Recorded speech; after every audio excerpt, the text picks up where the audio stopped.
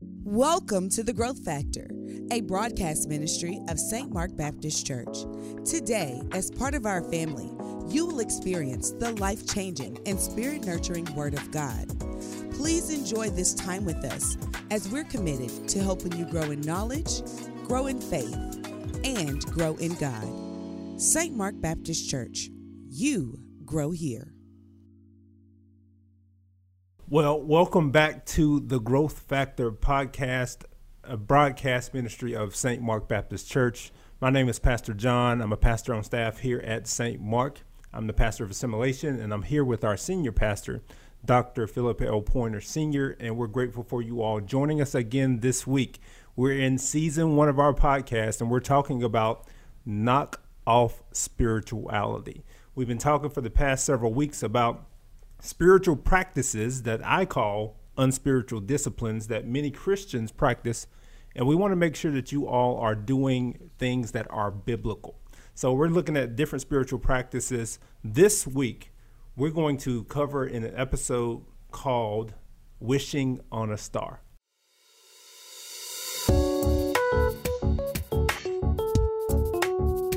This is episode 4. We're going to talk about horoscopes and astrology this week, Pete. Oh, yeah. You ready for that? Let's go. So we've had this unhealthy, over human history, kind of an unhealthy, enamored state around the heavens since the beginning of time, right? So since then, many people have tried to read, or as our episode says, wish upon a star, because stars have always intrigued us. Mm-hmm. They've been above us in the sky. They've guided many people, and we've had this unhealthy relationship with those things in the sky, and it has manifested itself today to millions of people actually either innocently looking to stars or horoscopes to predict their future or to lead them on paths. And it is a spiritual practice for a lot of people, including believers. And most people will find that it's innocent in their lives. They say, oh, it's just like me waking up and reading the newspaper. And ironically, they're in your paper, right? So they see it as innocent. It's part of their coffee and horoscope to begin their day. Well, today we want to talk about that practice in the context of the Christian life and Christian ministry. And as pastors, we want to help you all realize that it's not as innocent as it seems, right? So I want to make sure that we start, though, as we do with most of our episodes, with the history of astrology and horoscopes.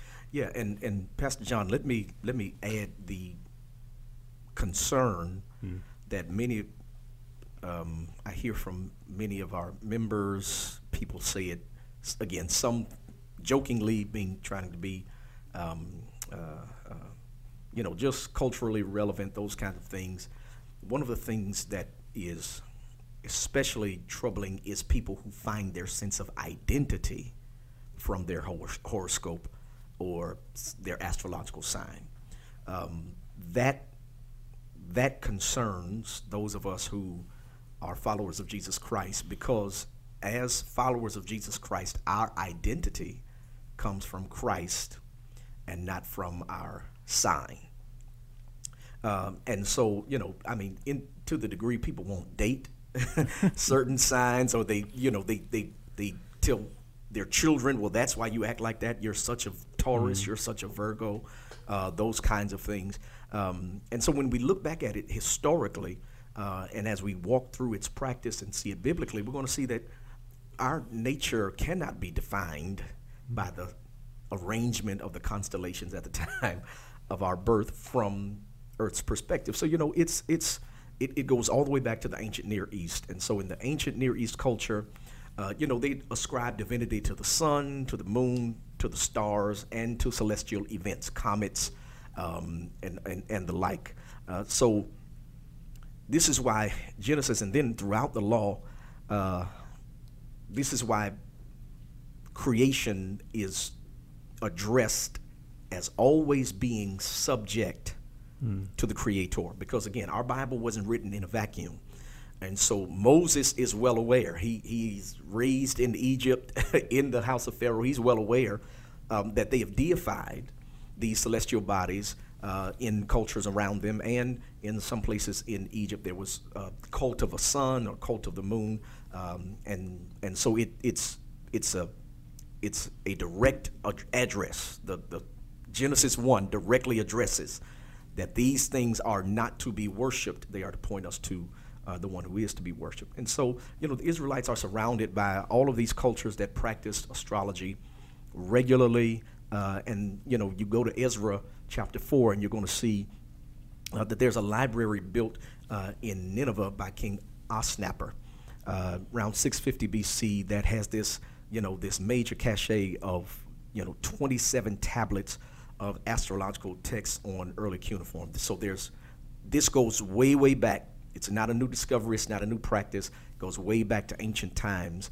And it comes forward then, John, to the Babylonians even after that. So they thought their gods lived above their earthly temple on the other side of the heavens, and that the sky, the Babylonians believed that the sky was the mediating area between humans on earth and the gods in heaven.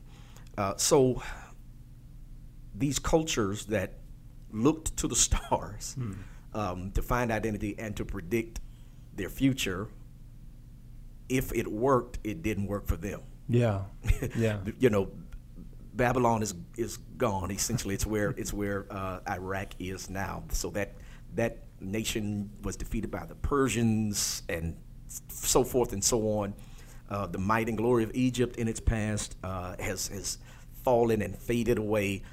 So those nations that looked to the stars, to these signs, they didn't make it. They didn't make it. And so, you look at it, then you bring it forth, because the Greeks, Westerners are always, and Lord help me with this, but they're always taking and co-opting and reframing and acting as if they invented something. And so the term zodiac is a Greek term which simply means circle of animals. It's what they took from those far or Near East cultures. Those persons who were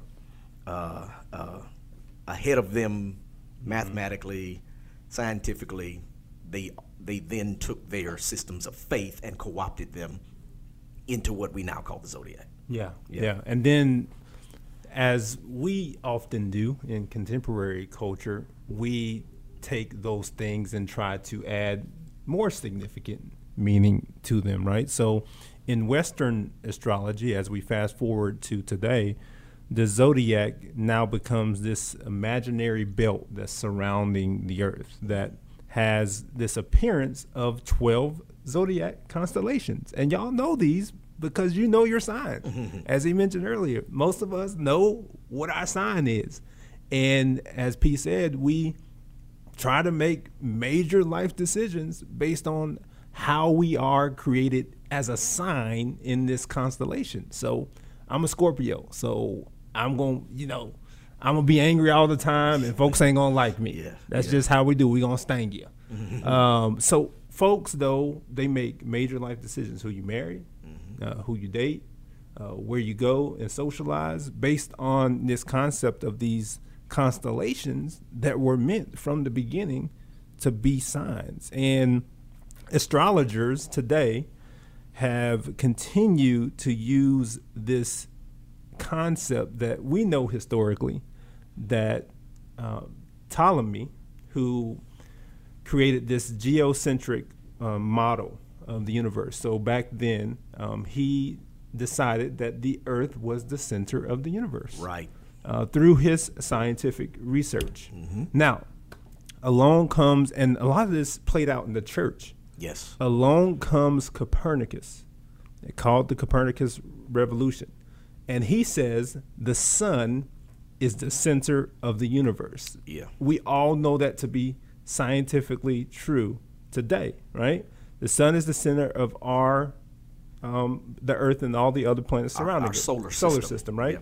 So the sun being the center of our solar system, You know who pushed back first on that?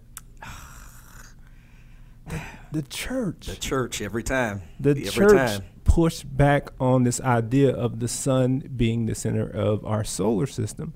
And they adhered to that Ptolemy model of the earth-centered model because they wanted to be stubborn in the way they were thinking. As a matter of fact, he got persecuted severely for his scientific research and for his outstanding work around this heliocentric solar system that we know to be scientifically true and taught in schools today. Now, here's the interesting thing.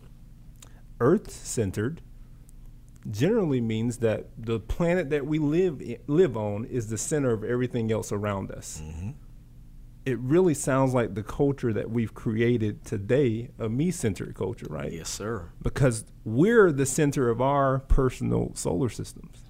That anything that revolves around us needs to serve us. And we're going to talk about this a little bit in our next episode around manifestation. But there's this self-awareness or self-centeredness that comes even with this model that is based on the horoscope model. Now, if you are a believer in the 21st century and you know there's a heliocentric model now, and this is based on an earth-centered model, at the very least, you have to say that this is based on a false model. Yeah, I don't know if we can stress that enough, John. So let's be very, very clear. The zodiac, your sign. I'm a Leo. I'm a Capricorn. I'm a Sagittarius. Doesn't really work because it's based on a time when people thought scientifically that the celestial bodies, the sun and the moon and the other planets revolved around the earth.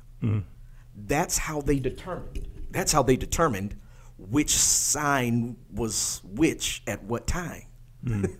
It was from the earth's perspective, but we know scientifically that the sun is the center of the earth. So these celestial bodies that they thought revolved around the earth do not move around the earth. The earth moves around the sun, and the other bodies move around the sun, and gravitational pull, causes that pattern that is not quite an oval, but whatever that is that the earth is on, that track that the earth is on, so that whatever your sign is, it's not really your sign. Because it's being measured from the wrong place in the first place. The starting point is wrong. And so you're saying to me, I can't tell people around here to trust the science when I'm walking around trusting my horoscope. Can't do it. Can't do both. Wow. You can't have the science of the way the universe is working and the horoscope at the same time. Yeah. And let's be clear. Astrology is not the same as astronomy. Not the same thing, no. Right?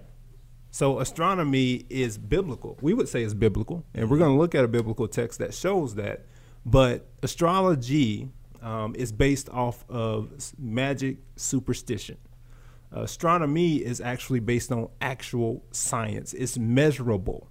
Any science is going to be measurable. You cannot measure astrology. It's based on superstition. It's based on magic. It's based on people drawing pictures in the sky.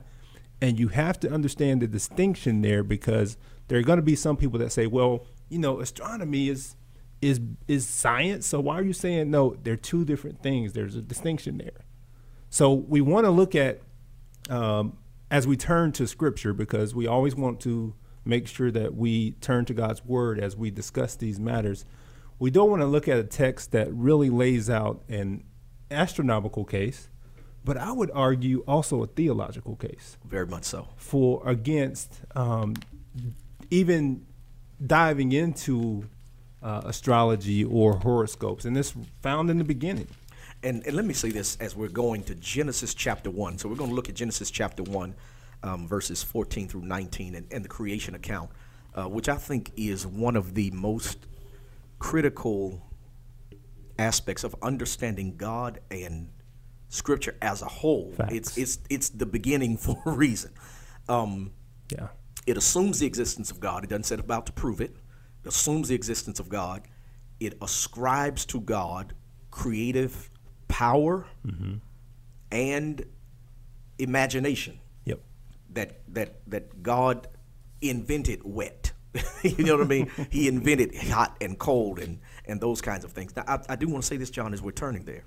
These signs, the scorpion, the archer, the lion, the crab, the scales. People looked up in the sky and said, that kind of looks like a crab to me.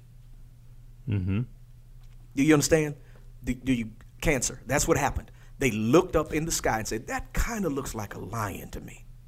There is no set of stars. And it, again, from a human perspective, the stars were not arranged to look that way necessarily for significance or meaning. Mm-hmm. And you know, both of us love movies, fiction movies. You are Star Wars buff. Oh gosh, yes. My kids and I, we love MCU. We love the Marvel comic universe. We love them all. Yep. So those stories are meant to entertain you, not inform your spiritual life. Correct. And that's what these zodiac signs are. They entertain people because they're entertaining stories. They tell these stories and these myths and these legends. And I've gone through Greek legend classes and talked about the Greek mythology, and it's interesting stories. But when those things begin to inform your spiritual life, that's when they become problematic. And when they become either substitutes or you think they are supplemental to Scripture, you're in a world of trouble right there. Yeah. You're in a world of trouble. Because what ends up happening is we tend toward, the Scripture calls us out of self-centeredness into God-centeredness and service to others. That's what Scripture is always going to do. But I want the horoscope to be true, because as it does from a perspective on earth, so it does with my internal perspective. It makes me the center. It makes me the center. Yeah, it does. And I want to get back, before we read this, I want to get to the point that this is a theological text. There, so much time and energy has been spent on trying to figure out how old the earth is based on this text. And Moses didn't have that in mind when he wrote it. Not at all. He's writing it in an ancient Near East culture where the people are surrounded, again, we've talked about this before, with cultures that worship pagan and idol gods. Let me name a few of them. Sun god, moon god, animals. And when you see this text, when we read Genesis 1, it's not so much God saying, here's when it happened. Right. Here's why it happened. Here's why. And John, one of the things, if you've been hanging around St. Mark for any length of time, you've heard me talk about Genesis 1 before. One of the most critical parts of interpreting Genesis chapter 1 is understanding it's a poem. Yeah. It's a song. It's not merely narration. It is the beginning, which begins with a song of adoration for the creative power of God. This God who makes everything out of nothing. Ex nihilo is the term. Out of nothing, out of nowhere, God makes this everything. And so when we're reading it, we have to remember we're reading it not because Moses intends for us to have an investigation. He intends for us to be informed to the end that we see the glory of God. So we're not meant to examine the text. The text is meant to examine us. Who is this great God? Wow.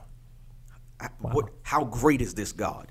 And intentionally so that we can see as God deals with humankind for the rest of Genesis and then throughout the rest of the first 5 books, this is why this God must be worshiped and obeyed. Yeah. So this very well could be put in the book of Psalms. Yes. As worship to God. Absolutely so. As a poem in worship to God. So let's take a look at Genesis 1, and I want to look at 10 through 14, but first I want to look at probably 3 and 4 to provide some context, right?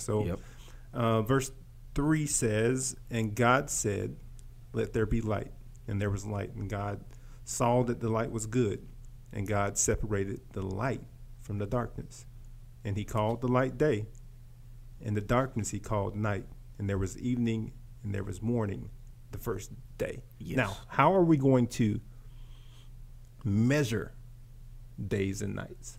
God is a God of order. Yep. And I always tell people who complain about me being so structured, I said, let's go to Genesis 1 and have a conversation. Yeah. Because this is how God started the world. Yeah. And then we get down to after he creates the expanses in water, he goes to verse number 14 here. And it says, and God said, let there be lights in the expanse of the heavens to separate the day from the night. And let them be for signs and for seasons and for days and years. There it is. Here's the reason why I created these things. Yep. Very Signs, seasons, days, and years. Not to tell you who you are. No. Or your future. And let them be signs, and let them be lights in the expanse of the heavens to give light upon the earth. And it was so. And God made 2 great lights, the greater light to rule the day, and the lesser light to rule the night. Now, here's the crazy part about that. Those 2 lights, the sun and the moon, had names in this culture. Yes. And God was like, I'm not even going to name them. I'm not going to name them. Why? Because I don't want you to think I made other gods. Come on. This is not a democracy. No. This is a theocracy. Yeah. I'm not ruling in a council. I'm ruling all by myself. And these things that you're calling gods are actually created lights by common names he gives them. And here is one of the most critical parts of this. Understanding the culture that Moses is writing to. The culture he's writing in and the people he's writing to, the Israelites. Here's what they're grasping as they read this. That this thing high in the sky that we see during the day that other people worship and sacrifice to isn't even the best part of God's creation. Wow. Because there's only one part of the creation Yes, sir. that God said, I'm going to put my image on that. And that's humankind. So that, here's the thing, humans aren't to serve the sun or the stars. The sun and the stars are made to serve humankind. Come on. Yes, sir. Therefore, our usefulness, they are tools Yeah. to measure and mark time. That's the explicit meaning of the text. Yep. Yeah. Yep. And that's exactly what it says. And God set them in the expanse of the heavens to give light on the earth. Verse 18, to rule over the day and over the night. Now, that rule there is not ascribing them any worth as gods, but it is an illustrative point to say that the sun will be out during the day. Yes, right. It's And the going to moon, occupy. Right. Yeah. The moon is going to occupy the sky Yes. at night. Yep. And look, when you look up, they are beautiful. A full moon, people gorgeous. love seeing it. It's gorgeous. Yeah. But that doesn't mean that they are godlike in their nature, right? And here he goes, to separate the light from the darkness. That's a purpose. And God saw that it was good. And to your point, everything's good. First day, second day, third day, fourth day, fifth day. Sixth day, he creates mankind to rule in his image. And he says, very good. Yep. So let's go back and look at this. This blew me away. I'm a Bible nerd, John, as I know you are, but I'm also an information junkie and I am a science junkie as well. So physicists are now saying, because it seems how is there light on day one, but we don't get the lights, sun and moon and stars, until day 4? How is that possible? People have that question. Scientists are saying that at the origin of the universe, however long ago they want to measure it to be, at the origin of the universe, that the chemical and mineral realities of matter were all light. And as they came together, gravitational pull pulled these elements together. They then began to form the celestial bodies. And what we see is space at one time was all light. Right. And gravity coalesced those individual light particles into these celestial bodies, stars, and the sun. You know, the sun is a star, and these entities. So there was light first, then there were the lights scientifically. Wow. Which is what Genesis describes explicitly in this creation account. It says there was light first, and then there were the lights. And the intent and the purpose of God inventing gravity was to pull these lights together. So as God puts humankind in place, we can mark time. That is the sole purpose. Yeah. Other than, I mean, and there's a spiritual purpose. This practical purpose. The practical purpose is that we can mark time. That we can mark time. And I want to, John, I want to amplify that a bit by going to the post-flood experience in Genesis. Because God is going to reaffirm that purpose.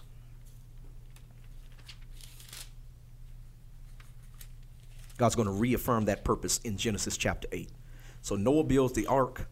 The flood comes. God washes the earth clean. And then in Genesis chapter 8, verse 20, Noah gets out of the ark. It's dry now. So the first thing Noah does is he builds an altar. Noah built an altar to the Lord and took some of every clean animal and some of every clean bird and offered burnt offerings on the altar. Yeah.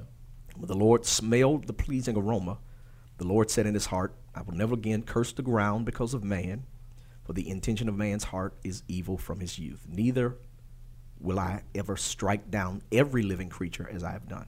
Watch verse 22. While the earth remains, seed time and harvest, cold and heat, summer and winter, day and night shall not cease. What is governing this seed time, harvest, cold, heat, summer, winter, day, night? What's governing that? It is our ability to measure the movement of the of the bodies of the universe by looking at the stars. God reaffirms the purpose of the stars, even as God, prior to this, reaffirms the purpose of man in chapter 8 when he gives Noah the same instructions he gave Papa Adam and Mama Eve. Same ones. Same instructions. Yeah. Same instructions in verse 16. It says, "Go out from the ark, you and your wife and your sons' wives with you. Bring with you every living thing that is of all flesh, birds and animals, and every creeping thing that creeps on the earth, that they may swarm on the earth." And listen to it again. Here's man's purpose reaffirmed. Be fruitful and multiply on the earth. And then the reaffirmation of the purpose of the stars. So humankind, again, the crown jewel of creation is humankind. And the thing that God set in creation, set up for humankind to be able to mark time, is the stars. And the purpose of humankind is reaffirmed right after the ark incident. And then now the purpose of the creation around humankind, including the sun, moon, and stars, for the sake of knowing when to plant crops, right, when to reap crops, when to store grain away for the winter. That's the purpose of them. Yeah, it's a practical purpose. Yeah, and there is a science that is affirmed through this, right? Yes. And we do have astronomy, which is a science that is affirmed through the words here. And I'm glad that you read that passage because it talks about a day and night not ceasing. But then there's a text that I want to read in Isaiah 13 that talks about a phenomenon that I want us to unpack here for a second, because it's going to really help us understand why these things are still a sign. Yeah. Even when they're not functioning in the purpose that we see back then. So we're in Isaiah 13. Sorry, I said 14. So Isaiah 13, this is an account of the judgment of Babylon. He's talking to the people of Babylon, who ironically are people who have this complex system of being able to read the moon and the sun and the stars. They have this great system in place. Yeah. And look at what he says in Isaiah 13. I'm going to start in verse 9 and read 9 and 10. It says, "Behold, the day of the Lord comes, cruel, with wrath and fierce anger, to make the land of a desolation, and to destroy its sinners from it. For the stars of the heavens and their constellations will not give their light. The sun will be dark in its rising, and the moon will not shed its light." Here's what he's getting at here. He's talking about the judgment of God. Yes. And there are signs that accompany the judgment of God. Now, I'm not trying to get too happy here, but it points forward. Yes, sir. To a day, a Friday. Yes, sir. Yes, sir. Where we see at 12 o'clock p.m.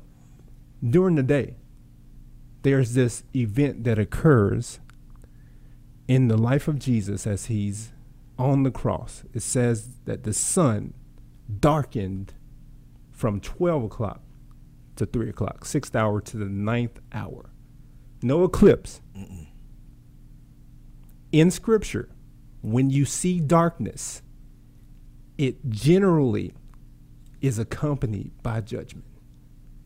And what we see in that text is we see God's full wrath and judgment coming down on Jesus, so that the sun, as this text says, cannot even give light to the day. Cannot even operate in its original purpose. It's almost as if God is reverse engineering his creation account. Right. Like after the fall, he's like, I have to put something in place to get us back where we were. And what I need to do now is make these items that are created for a purpose, I need to take that purpose away so that I can judge the earth, but then create a new creation. Yes. That we'll see in Revelation. Yep. I won't put a pin there because I'm going to get too happy here. Yeah. But this text is really about judgment, isn't it? It's about judgment. And even prior to the judgment of God that was due to us being poured out on Jesus Christ, prior to that, for the immediate readers in Babylon, or for the immediate hearers, as Isaiah is proclaiming this to Babylon about its fall, as you said, they perceived their system of observation to be a system of revelation. That's good. They had ascribed undue significance to natural events, undue spiritual significance to natural events. And God says, even when you see something happening, you won't be able to tell what it is. You'll be in the dark. Wow. Even as the celestial bodies are giving their light. And again, judgment, this idea that what you have, what you are counting on, depending on, it's ultimately going to fail outside of the life-giving revelation of God that ultimately manifests in the person of Jesus Christ, that the wrath that is described in a micro way, in a small way to Babylon as a nation historically, ultimately is going to be poured out in a macro way, in an eternal way, on Jesus Christ on the cross. And we see that the sun is still, even then, just an indicator. Yes. Not a determiner. It is still just showing you that there's something bigger happening than what you see. So that's that Isaiah text it's so important. It's so important. Yeah. It really is. And as we bridge that gap and talk about the New Testament, there's one text that I think many of the people who are watching may be familiar with, but we might mess them up today and mess them up on the podcast here. And I want to make sure that we unpack this a little bit because it's a favorite of a lot of people around Christmas time, and it's found in Matthew 2. I want to look at the first couple of verses, but also read some of the other verses to provide it with them some context. But first of all, I want to ruin some people's Christmas right quick. Oh man, oh man, and talk a little bit about how we celebrate these accounts and how Matthew and the other gospel writers talked about Jesus's origins, because it's very important for us to understand that theologically, right? Matthew is a gospel of the kingship of Jesus. He wants to present him as a king. So this is why these kings come and bow and worship before him, right? Right. Now, Luke, the gospel for the marginalized. Absolutely. You don't see kings there. What do you see? See shepherds. Shepherds. You see women being prioritized in his gospel. You see children being prioritized in his gospel. So when we got all these manger scenes in churches, when you got shepherds sitting there with kings, not the same thing. John, I also want to mess it up, and I tell people this all the time. In fact, we've got great friends at St. Mark's Episcopal Church, and we do a lot of ministry together and worship together often. They invited me for Epiphany, which a lot of people don't know. That's where the 12 days of Christmas comes from. And Epiphany is when supposedly these magi arrived at the place where baby Jesus was. Well, the problem is it wasn't baby Jesus. Mess him up. It was little boy Jesus. He's probably about 2 years old Yeah. by the time. So the shepherds are at the manger. The magi don't make it to the manger. He's long gone from the manger. As a matter of fact, they call it a house. They tell us in the text it's a house. He's in the house. See, now you're messing people up. Yeah, so they didn't make it to the birth, the original birthday. They got to take their stuff back to Hobby Lobby. They missed the whole birthday party. Ain't no cake for the Magi. They didn't get there. They were a couple of years behind. And it wasn't 3 of them. And it wasn't. We don't know how many there are. That's one of our. We don't know. We don't know.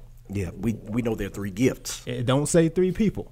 Right. And generally they travel in caravans. In caravans with a bunch of folks. And so there were anywhere to tens to hundreds. But y'all can still keep singing "We Three Kings." Yeah, That's fine. no. We, I'm not trying to mess up your Christmas fun. and if you got a manger scene with three wise men there, you don't have to rip it out and all that stuff, and you can still use the little drummer boy. I like all of that stuff. I'm just telling you what's historically and biblically true. Here's the other thing about these magi, John. How did they know? How did they know? Well, they're from the east. Yep. They're from Babylon. That's good context. They're from Babylon. Yep. They learned in Babylon under a prophet named Daniel. Yep. The real meaning and use of stars. They are not to be worshipped. They're not to be used to determine identity. But there would be an indication of times and seasons. Yeah. Yeah. There would be an indication. God was going to indicate that the time and the season of the Messiah, God's Son, would come, and they were, because they had inherited this knowledge from Daniel's time and Daniel himself, because Daniel becomes the lead of those guys in Babylon under Nebuchadnezzar and under other kings. He maintains his influence and teaches them. Now they are able to see something happening in the heavens and properly interpret it. Yeah. As marking a time, marking a season. Yeah, that's good. Yeah. That's good. And that's exactly what we're seeing here.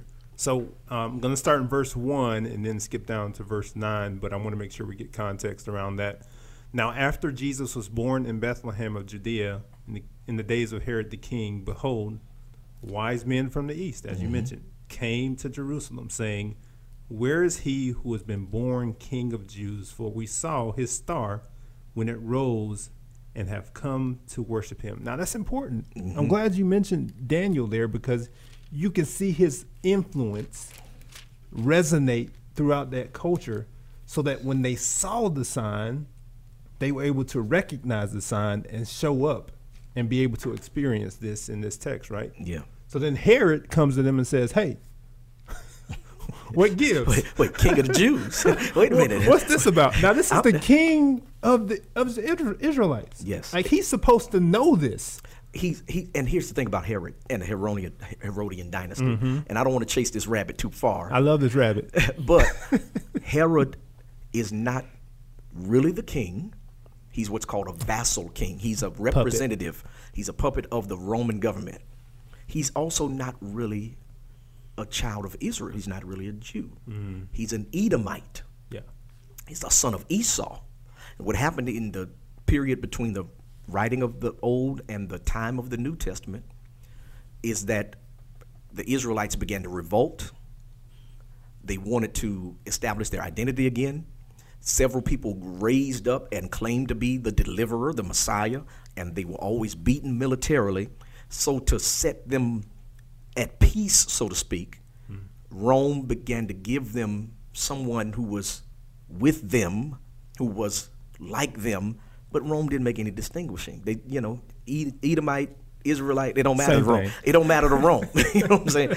Whatever. Esau, your daddy, Jacob, your daddy, don't matter to Rome. So they gave it to Herod and the Herodian dynasty, and his, that family began to rule Judea specifically because Rome just wanted to keep the rebellions down. Yeah.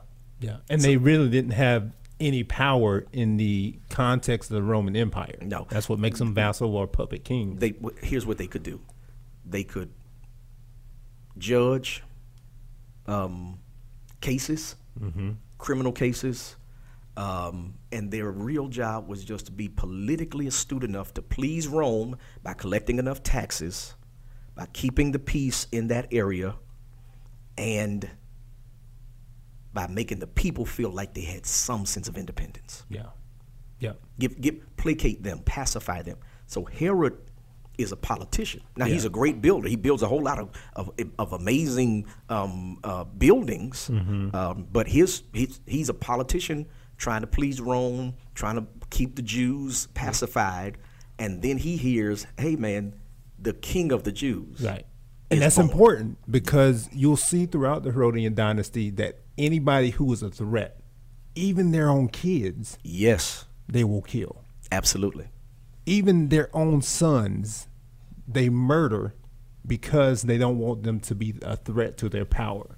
So when he hears about this Messiah, it's not so that he can, as he says in the text here, right, go and worship him. No, that's not the point. He got other plans for Jesus. Yeah. So that's what he says here. He says, go and search diligently for the child, and when you have found him, bring me word, and I too may come and worship him.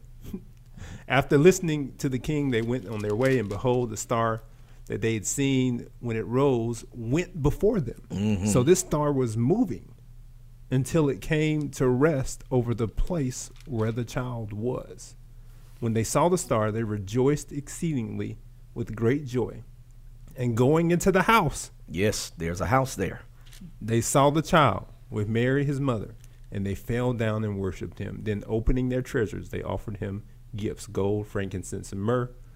And being warned in the dream not to return to Herod, they departed to their own country by another way. It's so much in there. Oh goodness. So this is a unique miracle, I would say. Celestial event miracle. Yeah. John, I preached a sermon years ago about the sun standing still, called a one-hit wonder.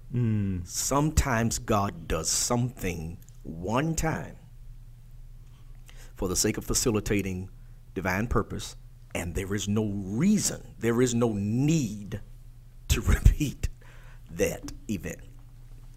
Jesus is not being born through the womb of a virgin again. Yeah. That has happened. It was sufficient. It was enough. We don't need another one. The coming of these magi, they're coming to worship, they're coming to give gifts. It is a further affirmation, two things. It's a further affirmation to Joseph and Mary of who Jesus is. Yep. The other thing is it's intentional in the providential planning of God.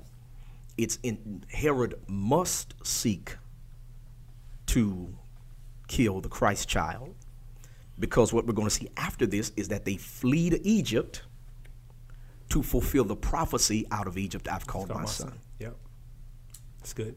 So God sets up this star, this moving star, specifically to affirm in that culture what Daniel had left prophetically, to affirm to Mary and Joseph who Christ was, and also to facilitate biblical prophecy. Yeah. Yeah. That was it.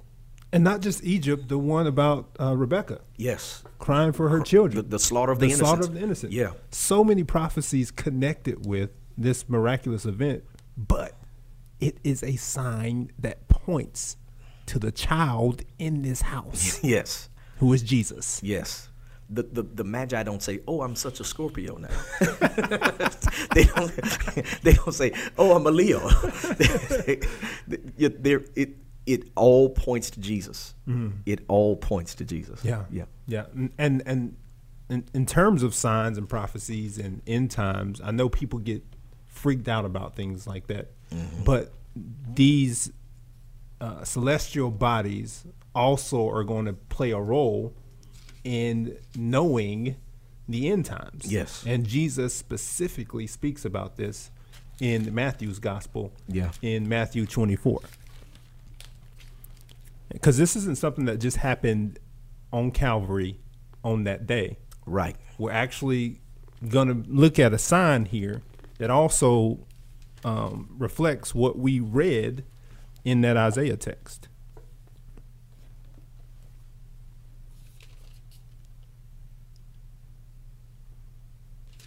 People would be skipping over this section. Oh yeah, it ain't cute.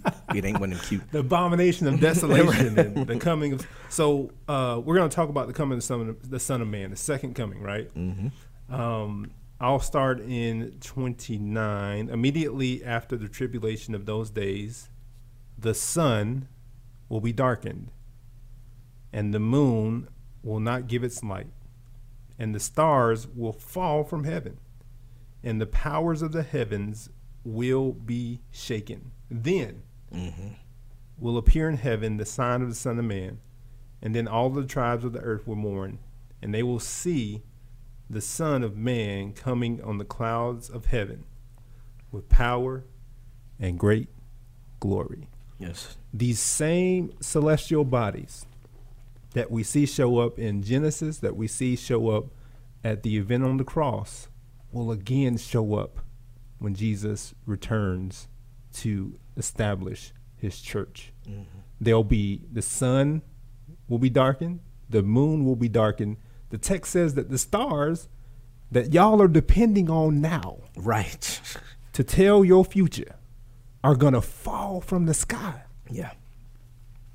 Yeah. And then he will establish his kingdom. And I know you want to go to Revelation because I'm thinking about it myself too. Yeah. We're going to go there. But I want to talk about that Matthew 24 just a bit, because here's the thing. So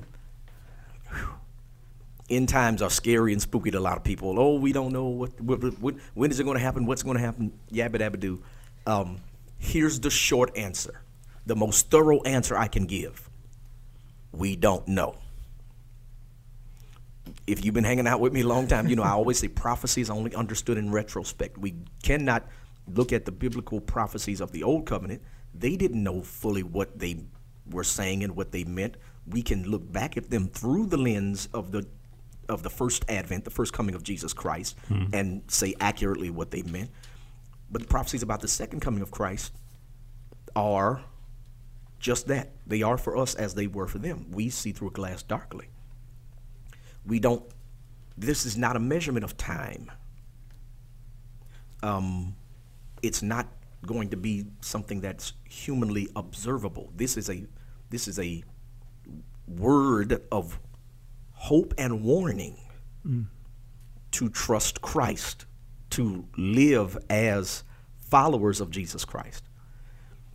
So there's this idea of the sun and the moon and the stars. Once again, not written in a vacuum. Jesus is telling a culture around him. Remember, the Greeks and the Romans adopted, co-opted, did an affectation of the faith of the Babylonians and the Egyptians and other Eastern nations.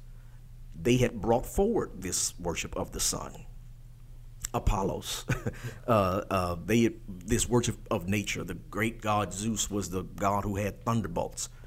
Jesus is saying the stuff that this culture thinks is powerful. That's why he says explicitly the powers of the heavens are going to fall. Yeah. That Christ is stronger, greater, larger, bigger, grander, and he's the one whom we should love and serve and anticipate joyfully. The end times for believers should not be a time of fear. They should be for us a word of one comfort. It ain't gonna be like this always. Hallelujah. And then also a word that puts us on notice to serve and to execute the will of God for our lives. There's going to be a time where no man can work. There's going to be a day. Jesus says, I must work the works. Watch his illustration, while it's day. While it's day. Because the night is coming. Again, times and seasons. There's coming a time when no man can work. So, to your point, all this stuff is falling from the sky. I'm nervous in the new creation. What is going to be their roles? Or are they going to have roles?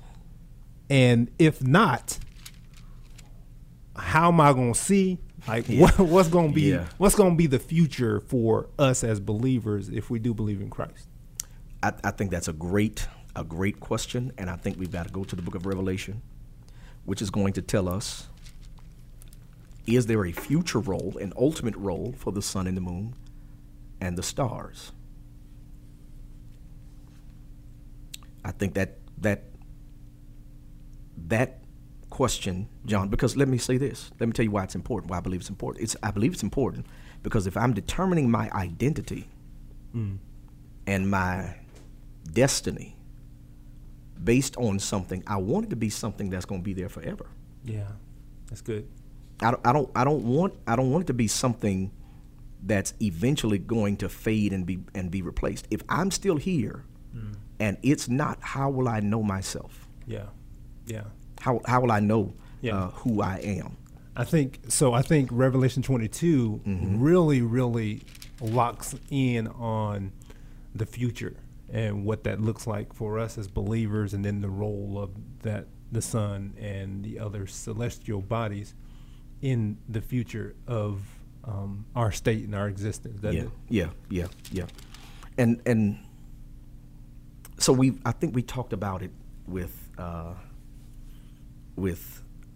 Revelation 22, this river that's flowing, these healing leaves that are on this tree. But Revelation 21:22. So chapter 21, verse 22, John says, I saw no temple in the city, for its temple is the Lord God, the Almighty, and the Lamb. And the city has no need of a sun or moon to shine on it. Yes, sir. For the glory of God gives it light, and its lamp is the Lamb. By its light the nations will walk, and the kings of the earth and will bring their glory into it, and its gates will never be shut by day, and there will be no night there. It will bring into it the glory and the honor of the nations, but nothing unclean will ever enter it, nor anyone who does what is detestable or false, but only those who are written in the Lamb's book of life. John, the sun, the moon, the stars, their benefit for us in creation will be made void in the new creation. Yeah. I don't find my identity in stars and the sun or the moon or the movement of celestial bodies, because that's going to be temporary anyway. I need to find who I am for eternity. Wow. I'm not such a Leo. I've got a better lamb. That's who I look to define me. Who am I in light of Jesus Christ? What about Christ defines me? Well, his holiness demonstrates that I am a sinner. His sacrifice demonstrates that I can be forgiven. His resurrection demonstrates that I can be justified and I can live with God forever.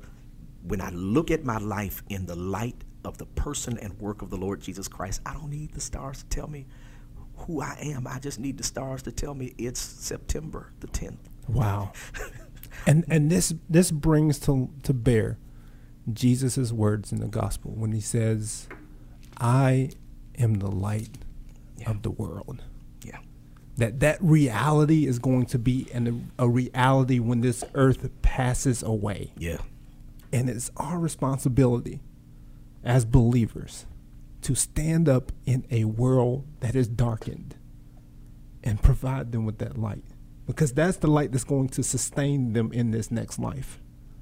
That's why Jesus says, let your lights shine before other people so they can see your good works and give glory to your Father who is in heaven. Yeah. So even then, our lights are supposed to point to Jesus as the light, looking forward to this day in Revelation 21 where we don't need sun, we don't need moon, we don't need stars, but we have Jesus who is the light of the world. Yes, sir. And our responsibility as believers is to point people to him so that the darkness that pervades this world will be invaded by the light of Christ. And by seeing that and by experiencing that, they'll be able to walk in this new city that doesn't need the light of a sun, the light of the moon, or the light of any celestial body or horoscopes, but can dwell and live off of the Lamb of God who gave himself for us, who loved us enough to provide us with that light so that we don't have to walk in darkness. And John, we know that this is true, that one day there will be no more sun and no more stars. We know it's true because the Bible says it, but science also says that all the sun, which is another star, and the stars are doing they are burning themselves out. Mm-hmm. Scientific. They're eventually, every star will burn itself out and die. And why would I want to be defined by what is dying to live no more? Come on. I want to be defined by the one who said in Revelation, I was dead, but I'm alive, and I'm alive forevermore. Wow. Yeah. And that's one of the things, those are the things we want you all to take away from this, is that one is that only God knows your end from the beginning. And only he knows the end from the beginning. His creation does not. It may have shown up in the beginning, but it showed up to point you to the Creator God. Don't take something that showed up in the beginning and make it your idol. Allow that thing to point you to the Creator God who knows your beginning from your end. Yeah, and to that end, that's what Psalm 19:1 says when it says, the heavens declare the glory of God, and the earth shows forth its handiwork. We've talked a lot about how the stars and the sun and the moon give us times and seasons, but they're made aesthetically beautiful for a reason also. They're not just cold clocks to measure time. They're also beautiful bodies to draw us to the glory of God. To see the wonder of creation should make us wonder about the Creator. And so I'm not telling you don't look at the stars. I'm telling you to look at them as much as they reflect the glory of God. And if they are so bright and beautiful and big, how much more bright, how much more beautiful, how much more large would be the God that made them. Yeah. And I would just say, don't allow those stars to be your guide for life. Yeah. Allow them to guide you to life.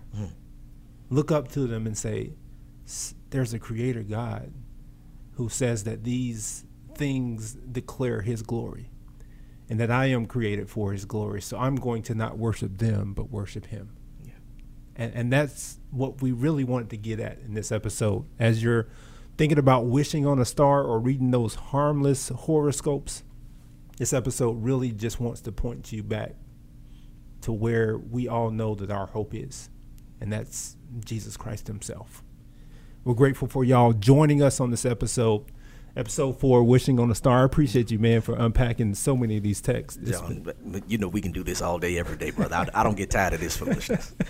We want you guys to actually go and leave a rating and review. If you are listening on Apple, it helps with the podcast, and share it on other platforms. We've been getting some really good feedback so far. We actually have created a Facebook group now. You can go and search it. It's The Growth Factor. We'll be providing you with content throughout the week to help you to continue to grow. So make sure you go and join that group, share this podcast. Next go round, we're going to go into something that might get us in more trouble, man. We've been getting in a lot of trouble. A lot of trouble. This time we're going to be talking about manifestation in an episode called It's Above Me Now. Ooh, yeah. Y'all don't want to miss that. We look forward to y'all joining us. We'll see you next go round. God bless. This has been The Growth Factor, a broadcast ministry of St. Mark Baptist Church. Be sure to follow this podcast on your favorite podcast platform and join our Facebook group, The Growth Factor, for daily motivational content. Let's keep the conversation going. Thank you for listening.